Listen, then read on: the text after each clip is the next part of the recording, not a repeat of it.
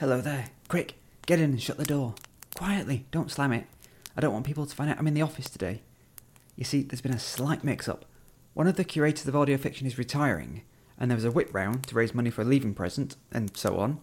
I think the aim was to sort presents, cards, flowers, a little cake, and a few other things. Unfortunately, I didn't know this, so when I was given a tenner on Friday, with the suggestion that I should go and get a cake, I thought we just had some spare money in the petty cash. And they know I like my tea breaks, so I thought they were just being very generous. Which means that I've been having a lovely time with that fruitcake over there. Go on, help yourself to a slice, I'll never eat it all.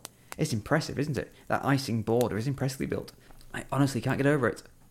Anyway, what that means is that I've eaten most of a lovely cake, but the post switchers are currently hunting me down to either get the money back or extract the cake out of me.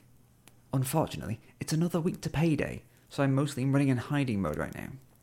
I've been getting inspiration from these shows. There's this one about a young socialite who vanished from a car, this old-time radio-style show about a town that goes missing, and this one about a journalist and his producer investigating some unexpected limbs. Still, can't let these problems get in the way of delivering good service, so here, join me under this desk while I play some trailers for you. First, tastier than a jub-jub bean in the jaws of a Russian brush badger, the Kingfisher Chronicles tell the story of 3 space adventurers as they traverse the infinite galaxy. Inspired by outlandish 80s sci-fi, this hilarious new jargon-brimmed podcast is more powerful than a jackhammer in the hands of a Jumble Warner. See you on Alkanos Prime.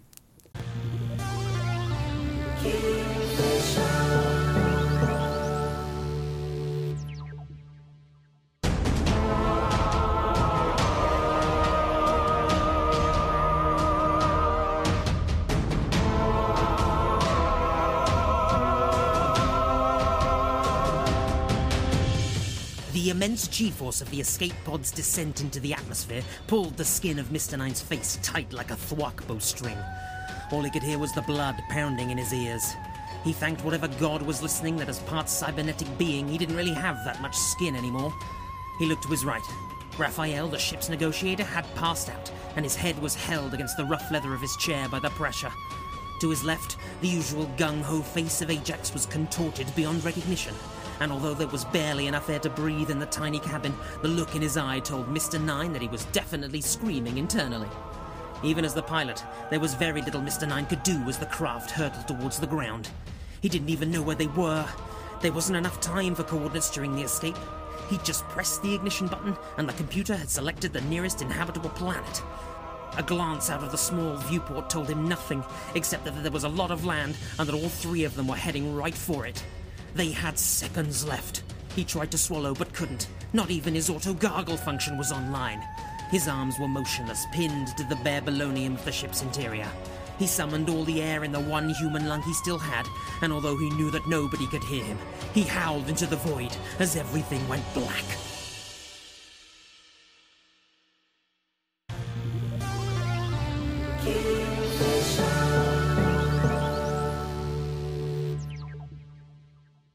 Then, in The Path Down, is freshman year at college. Vanessa Ortega is a telepath struggling to control her power, in more ways than she realises. Dexter Sullivan is an aspiring animator, still reeling from the loss of his parents 2 years ago. Between Vanessa's telepathy and Dexter's grief, they'll soon learn that they each have to confront their inner demons. So everything's okay? Mami, cálmate. I'll be fine. We both know she's fretting about you, but I've been telling her our baby girl is going to thrive. Aw, Mom. I promise you guys, I have my telepathy completely under control. Dante's Inferno seems really dark. It's basically a tabloid, with poetry. Weird twist, but I'm listening. Well, I have to pay for school somehow.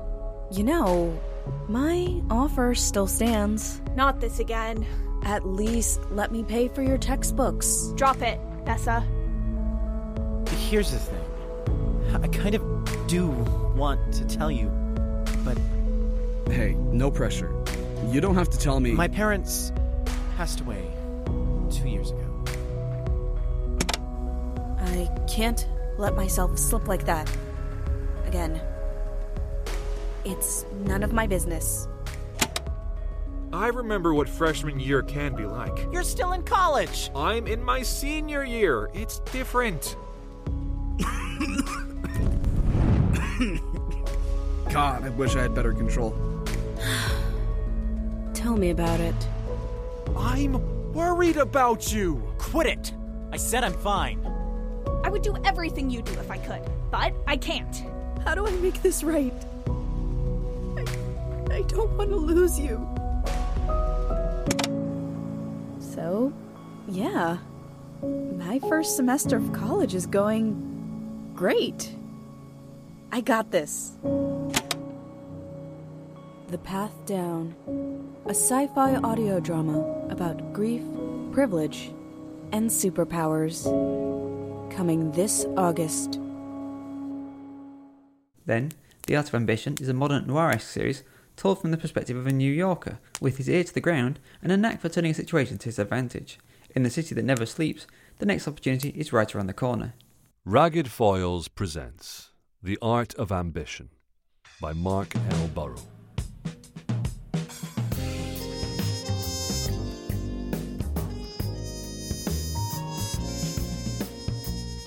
So, I stand behind this desk and talk to myself and turn around, talk to the clock. The clock. My only friend. Let me take you back to my great-grandfather's era. Fredo, get them a drink. It's on me. The funny thing about sitting at the counter, you get to eavesdrop. The whole thing is a mystery, he told me. How one guy could turn up each day, earn the respect of his customers, then simply disappear into thin air. Ladies and gentlemen, welcome to the stage, Mr. Austin I. Mumbo! Cheers. And finally, Last Best Hope. After the intrepid crew of Star Command's USS Bittersweet Symphony gets lost in time and space, it will take all their gusto to find a way back across the galactic divide to save the Earth and humanity itself. Another perfect day in space. I love it here. Wouldn't you say the stars look particularly stellar today? They do, Captain David Berenger. Humanity's been destroyed by a race of murderous bug aliens. The people who stand in this room are the last of the living humans. Wow, I'll say it. I just have to say it, I've never seen anything like this in all of my life. This is what Space Fleet is all about. A quest through dangers unknown to save humanity itself. And who knows, maybe we learn about ourselves along the way?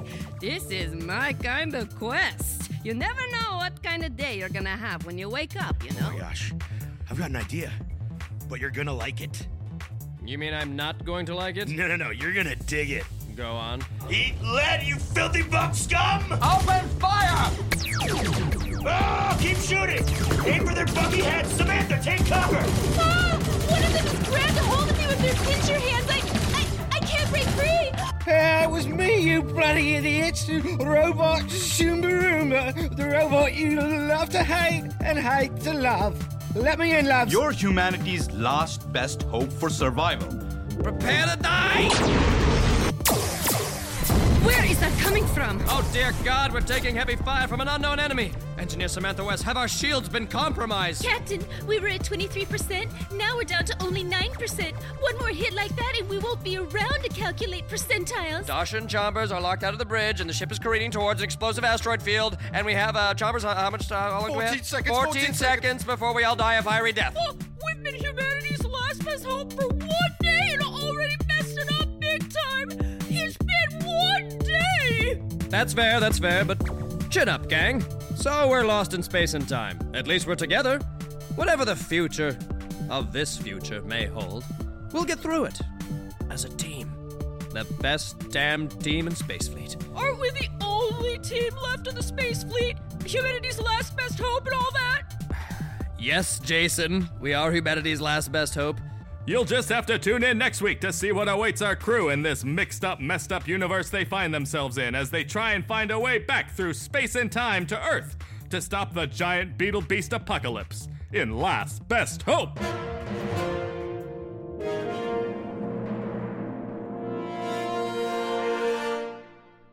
Right, that's your lot for this week. You're going to need to sneak out and... Shh, be quiet. That's a post witch. Post. Just keep really quiet. And maybe they'll... Post. Ah. Post. Post. Oh god. They're coming. They're coming. Run. Run.